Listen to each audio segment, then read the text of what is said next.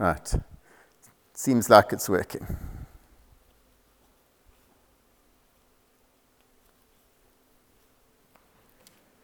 Okay. Let's get into the word for the day. A while ago, Dave Fippo, he's my go-to man when I'm looking for books to read. He's very well read, and he put me onto Brennan Manning, and I read his book, The Furious Longing of God, and it has had a huge impact on my life. And I will be quoting him a lot today. I'm a one-trick pony, unfortunately, when it comes to me sharing. And so you know what you're going to get from me.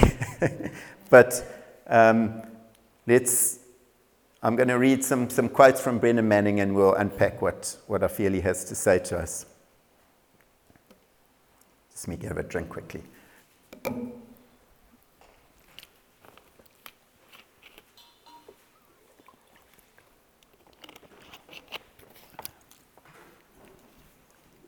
Right, sorry about that. Ironically, it was April Fool's Day, 1975, 6:30 a.m., and I woke up in a doorway on Commercial Boulevard in Fort Lauderdale, Florida. I was thick in an alcoholic fog, sniffing vomit all over my sweater, staring down at my bare feet. I didn't know a wino would steal my shoes during the night to buy a bottle of Thunderbird, but one did. I'd been out on the street for a year and a half, drunk every day, sleeping on the beach until the cops chased me away. You could find me in doorways or under the bridge, always clutching my precious bottle of tequila. And it wasn't just that this good Franciscan priest drank too much. I broke every one of the 10 commandments 6 times Tuesday.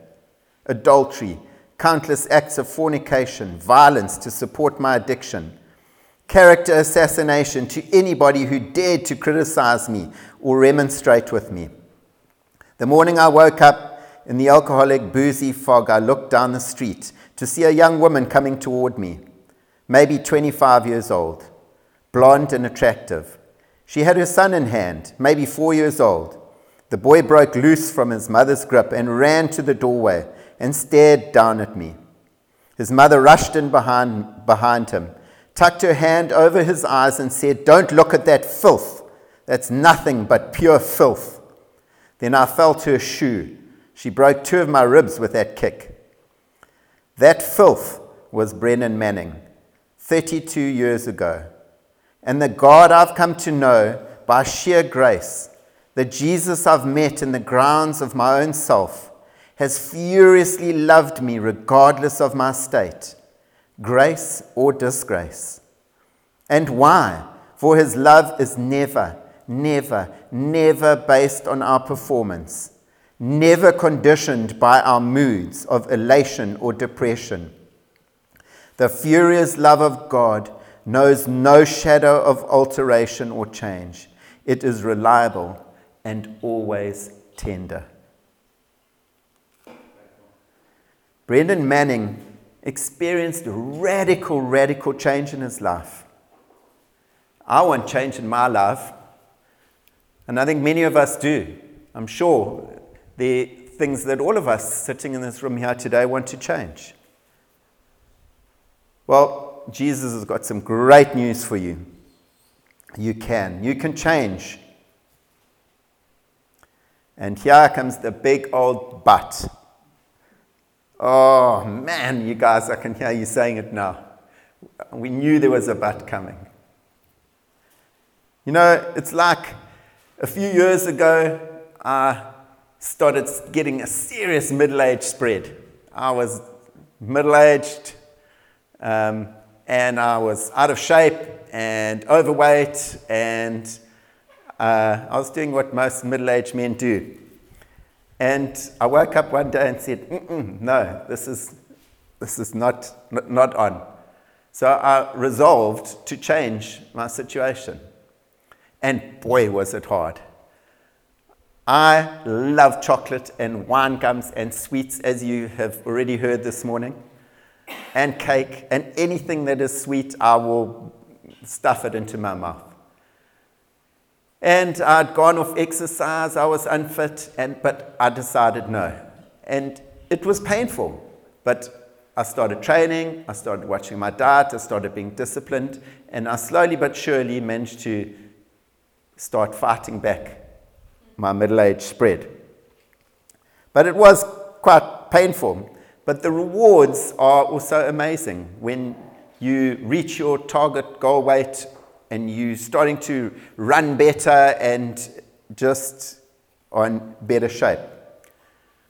And it's the same with our spiritual lives. We can change our lives. The things that we want changed, we can change. We just want the Holy Spirit to wave a magic wand and we walk out of this room today changed, and our character traits, the ones that we dislike so much that hinder us, have disappeared. But it's not like that. It takes work, guys. It takes work and effort. But we can do it. If Brennan Manning can get off the street, that caption I've just read, and become one of the most incredible writers you will ever read. I think, Dav, was it one of the best books you've ever read, or was it Dallas Willard? But the way he writes is incredible. If you read this book, he wrote another book called The Ragamuffin Diaries, is it? Yeah. And he writes incredibly well, and he was a wino on the street. We can change our lives. Brennan Manning started with a small habit. He started saying to himself from Song of Solomon's, chapter 7, verse 10, I am my beloved's, and his desire is for me. He started with a small habit. He said that to him as many times during the course of the day as he could, to remind himself, I am my beloved's, and his desire is for me. I want to read from Jeremiah 29. Then you will call upon me and come and pray to me, and I will hear you. You will seek me and find me. When you seek me with all your heart, I will be found by you, declares the Lord. Matthew 9, verse 10. And as Jesus reclined at the table in the house, behold, many tax collectors and sinners came and were reclining with Jesus and his disciples. And when the Pharisees saw this, they said to his disciples, why does your teacher eat with tax collectors and sinners? But when he heard it, he said, those who are well have no need of a physician, but those who are sick. Go and learn what this means. I desire mercy and not sacrifice, for I come not to call the righteous, but sinners. How cool is that, eh?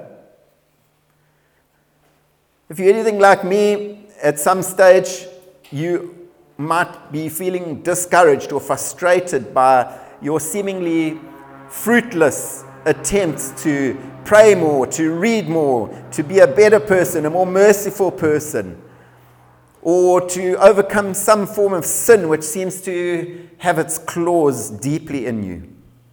Has your faith grown dry and weary?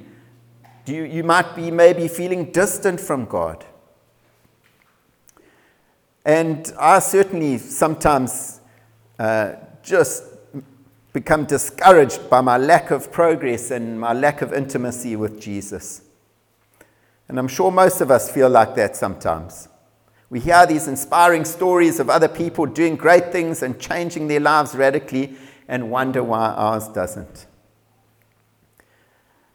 Are you longing for a radically transformed life? All that really matters is this. Have you experienced the furious longing of God or not? So, we want to put off our old lives and begin a new one. I'm going to read another quote from Brennan Manning. How is it then that we've come to imagine that Christianity consists primarily in what we do for God. How has it come to be the good news of Jesus?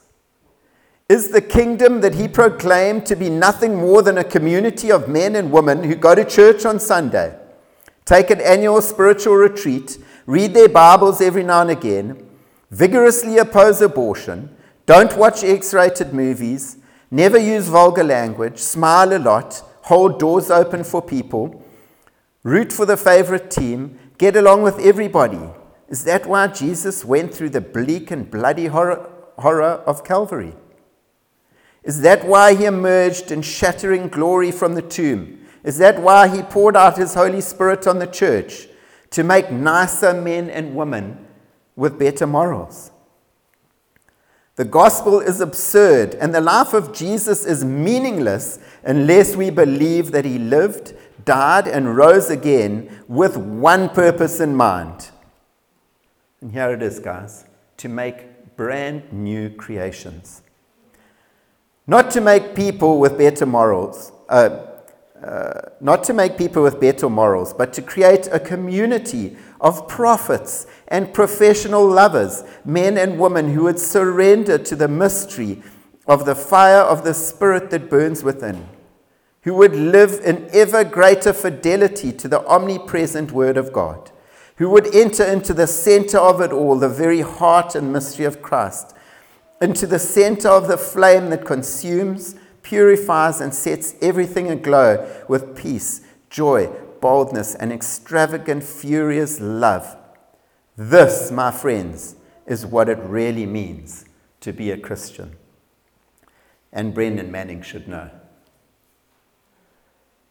That center of it that he's talking about, that heart, that flame, that fire, that is the Holy Spirit. So, one of the spiritual exercises to help us to strengthen our faith and lead a happier, more amazing, transformed lives is exercising getting stuck into the Word. So today we are going to look at Colossians 3. Colossians 3 is entitled Rules for Holy Living. You can turn there if you've got your Bibles. Rules for holy living. Since then, you have been raised with Christ. Set your hearts on things above, where Christ is seated at the right hand of God. Set your minds on things above, not on earthly things. For you died, and your life is now hidden with Christ in God. When Christ, who is your life, appears, then you also will appear with him in glory. Put to death, therefore, whatever belongs to your earthly nature: sexual immorality, impurity, lust, evil desires, and greed, which is idolatry. Because of these, the wrath of God is coming. You used to walk in these ways in the life you once lived, but now you must also rid yourselves of all such things as these: anger, rage, malice, slander, and filthy language from your lips. Do not lie to each other, since you have taken off your old self with its practices and have put on the new self, which is being renewed in the knowledge, in the image of its Creator. Here there is no Gentile, Jew, circumcised or uncircumcised, barbarian or Scythian, slave or free, but Christ is all and in all. Therefore, as God's chosen people, holy and dearly loved, clothe yourselves with compassion, kindness, humility, gentleness, and patience. Bear with each other and forgive one another. If any of you has a grievance against someone, forgive as the Lord forgave you. And over all these virtues put on love, which binds them all together in perfect unity. Now, I know what you might be thinking, because it's what I think is, we read these truths, but and sometimes we even have memorized scripture, and we fall short when it comes to doing. We have the best of intentions, and yet we struggle to do what the Word is telling us to do. What really matters is, have you experienced the furious longing of God? I just want to unpack a few points from that scripture that we've read from Colossians. And the first point was, set your minds on things above, not on earthly things. Jesus has invited us to seek him. As we read there, if we seek him, we will find him. In the depths of your depression, you will find him. Set your mind on him. Just reach out. Isn't it funny how when we get depressed, we just withdraw into our shells and we push everybody who might be trying to help us or near and dear to us and even God away. We just go into our shelves. Set your mind on him. Just reach out. You will find him, even there.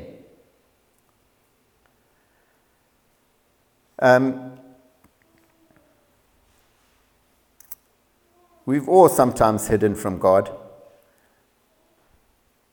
And we get stuck in our own pity parties. And that is just such an unhelpful place to find ourselves. Matthew 22, and you know this is coming whenever I preach. God has put this in me, and you know it. You shall love the Lord your God with all your heart and with all your soul, with all your mind. This is the great and first commandment, and the second is like it.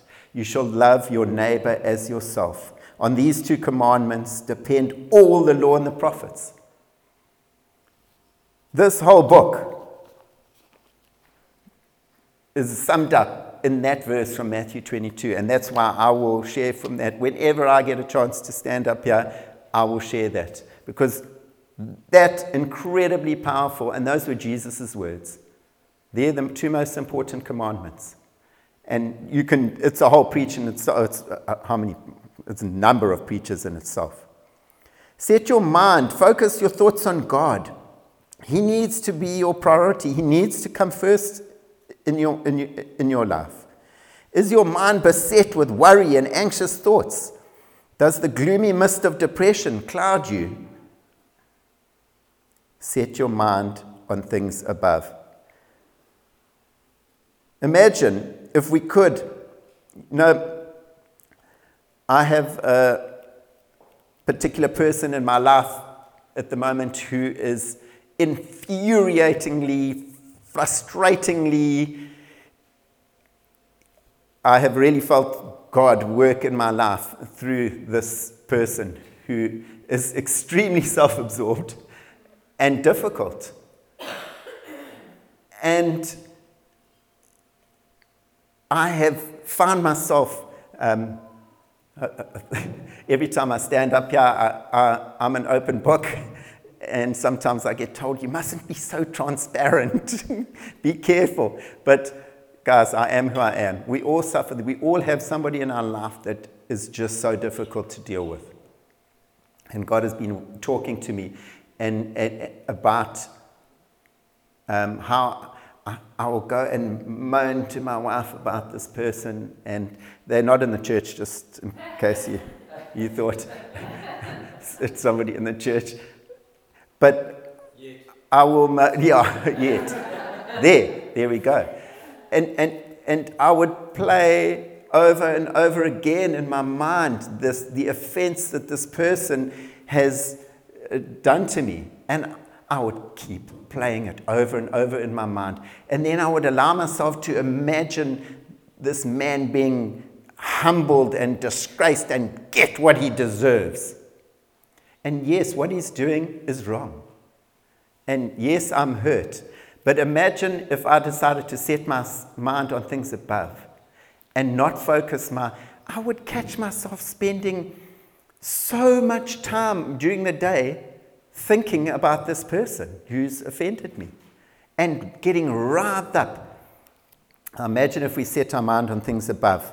Imagine instead of thinking like that, imagine if, Mark, you'd pray for him. Imagine if you would forgive him just as you have been forgiven. You see, I let bitterness start creeping into my heart. Being angry is one thing. It's a God-given thing. You can be angry. God has given us anger because there's righteous anger. The problem comes is when our anger, when you respond like I've responded and you allow your anger to become bitterness.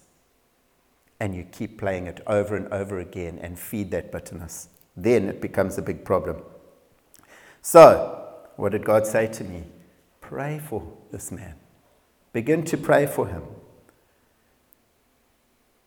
You know, Jesus said, if you love me, in John, I think it was John 14, I have got it here. I'm just going to go away from my notes a little bit because we're running out of time. But Jesus said, if you love me, obey my commands. It's so simple. And we are told so clearly that if we do not forgive, how are we to be forgiven? So here I am walking around, not forgiving this man. Yes, it's difficult. It is difficult. And still, every now and again, my anger rises towards us. He will say he just knows exactly which buttons to push. But you know what? I am making progress, and I am praying for him, and I am doing my best to forgive him. And it has made such an incredible difference to my life. So, set our minds on things above. Put to death, therefore, whatever belongs to your earthly nature. That's the other thing that it says there. Why? Why should we put to death our earthly natures? Because Jesus loves us furiously and he wants the best for us, guys. Sin separates us. Sin causes separation. My sin causes separation for this poor man who God loves furiously. But I can't accept that because he's offended me. It's so wrong, guys. Yes, God is disappointed with the way he's behaving. Yes, Jesus understands what I'm going through. He does. Jesus endured much more than I ever had. I've just got a difficult man in my life. That's all it is. And yet, I'm so spiritually immature that I will allow myself to walk around bitter and resentful instead of just being obedient to Jesus' teaching and forgive that person and to humble myself and to treat him with some respect and some love and to be the love of Jesus to that man. Jesus loves him and he loves me.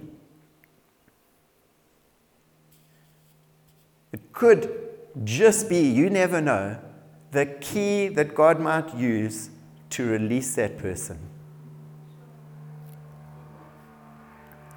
So we have to put to death, therefore, our sinful natures. Whatever, we all have certain areas of our lives where we have blind spots, where we have strongholds of sin in our lives. We need to put those things to death, guys. We need to cut it off. We need to put things in place no matter what it is. You need to arm yourself with Scripture if you have a problem with unforgiveness or a specific person like that. I have got some scriptures now that I've memorized that whenever that feeling starts welling up inside me, I rebuke it with the Scripture and I begin to pray for that person. It is incredible what happens. Verse 7 says, you used to walk in these ways in the life you once lived, but now you must rid yourself of all these things. Guys, we need to try, we need to put some effort in. I have a bit of an ugly temper, and especially when I'm under a bit of pressure, and I can lose the plot. Sorry, Mark, your elder's not being held in high esteem here, but it is an area of my life that I have got to put some effort into. And with Jesus, we can overcome these things. And I am starting to see improvement. Verse 10 says, put on the new self, which has been renewed every day. Guys, every day we need to put on the new self. What does the new self look like? Well, I'm going to read you some quotes from Brennan Manning. If you get anything else out of this book, I hope you begin to pray that passage. And he's talking about, I'm my beloved's, his desire is for me.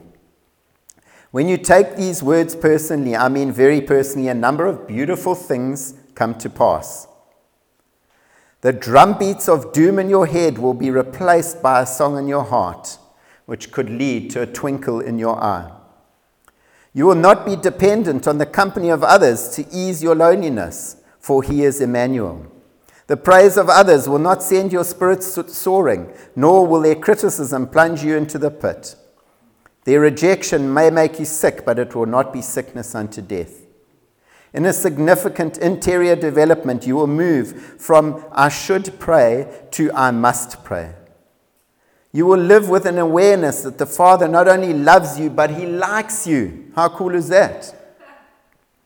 You will stop comparing yourself with others. In the same way, you will not trumpet your own importance or boast about your victories. Off and on throughout the day, you will just know you are being seen by Jesus with a gaze of infinite tenderness. Then we go into verse 12.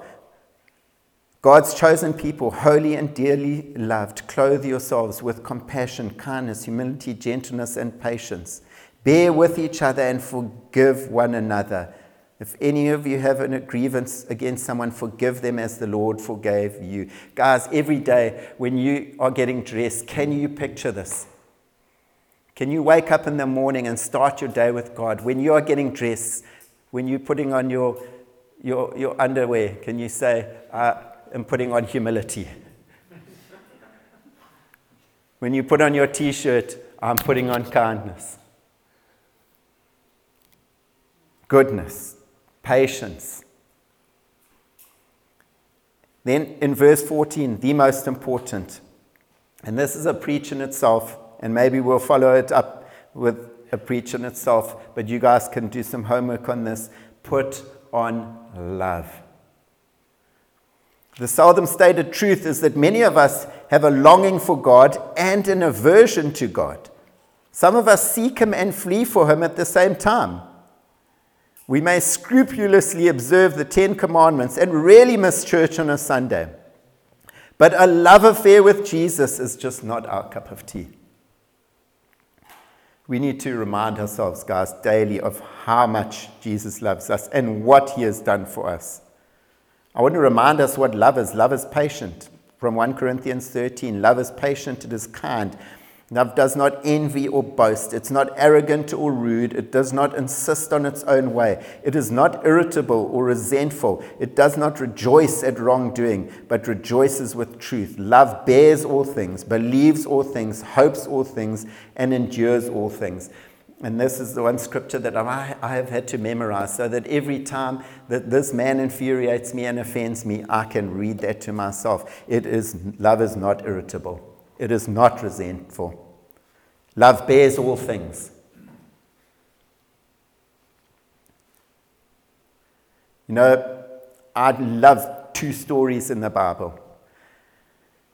Just in closing with this love, I love 2 stories in the Bible. One is the story of the Good Samaritan, and the other of the prodigal son.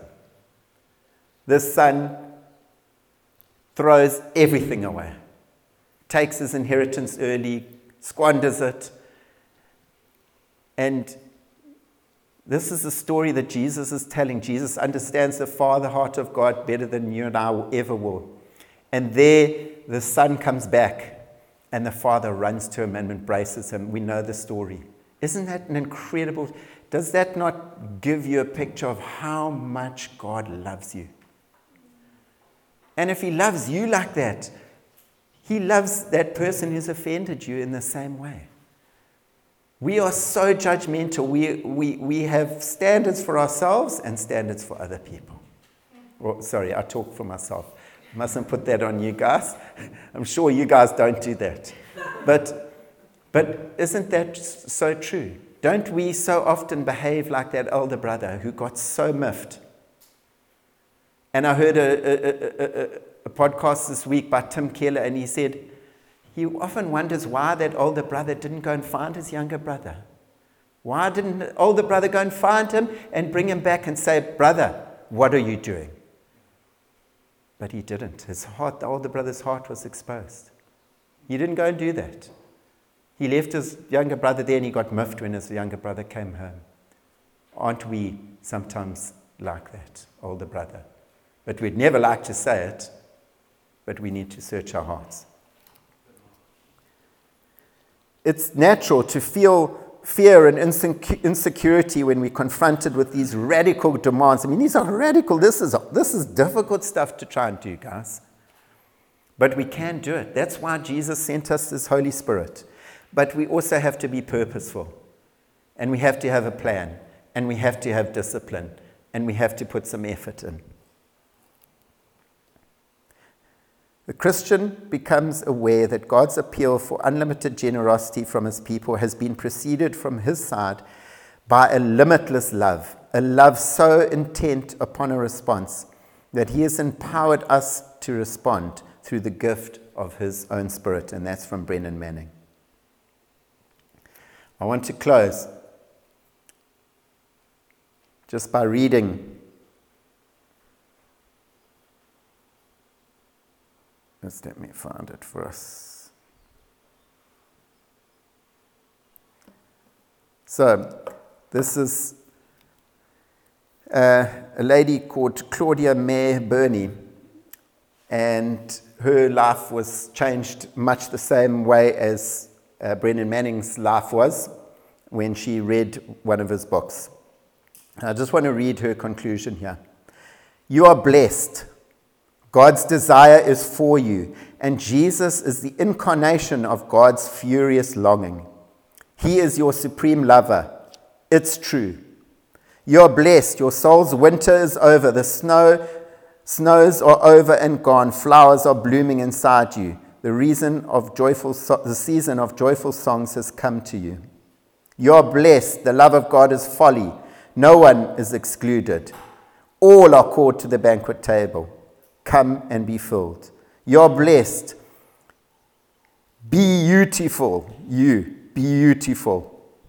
Just be you. Love supports you. You're blessed. You've learned the purpose of life. Love.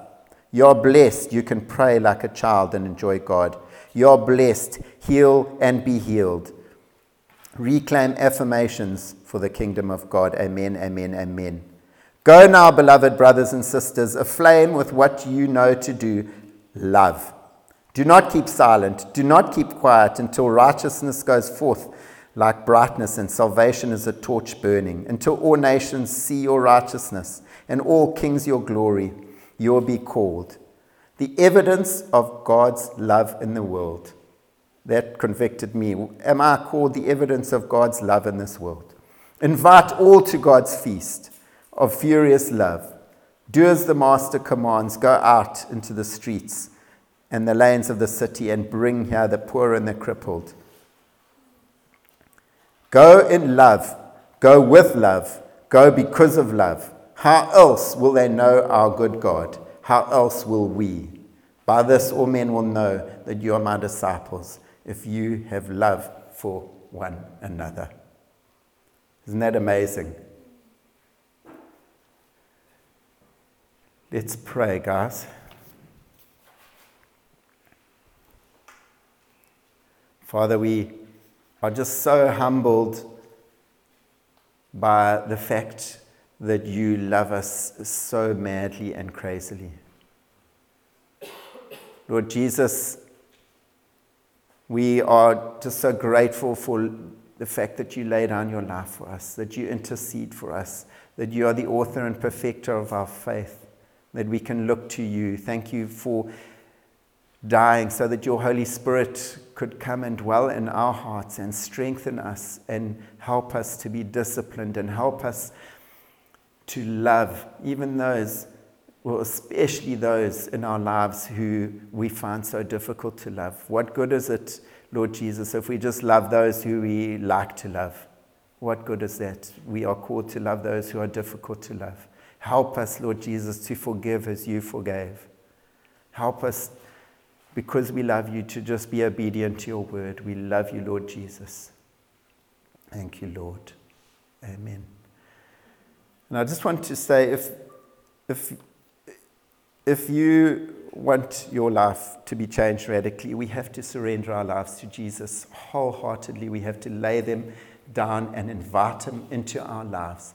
So if you have never done that, I want to encourage you to do it. And let's just have a moment's quiet now. And if you have never done that, if you've never invited Jesus into your hearts, I want to encourage you and say, now's the time to do it. I'm not going to embarrass you or anything, but if you can just put up your hand and I'll pray with you. Let's just allow Jesus to come and rule and reign in our lives and fill our hearts with his forgiveness and his love. Is there anybody here who would like to do that?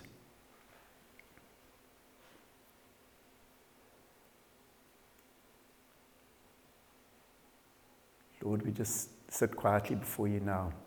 We just repent of our sinful natures. We are so sorry, Lord Jesus. We are so sorry. Please forgive us. Lord, it really is the desire of our heart to be more like you, Lord Jesus, and to be more forgiving and merciful to those around us, to extend love to everybody who we come into contact, just as Nick shared earlier during the course of the day. Help us, Jesus. We love you, Lord. Thank you, Jesus. Amen. Okay, guys.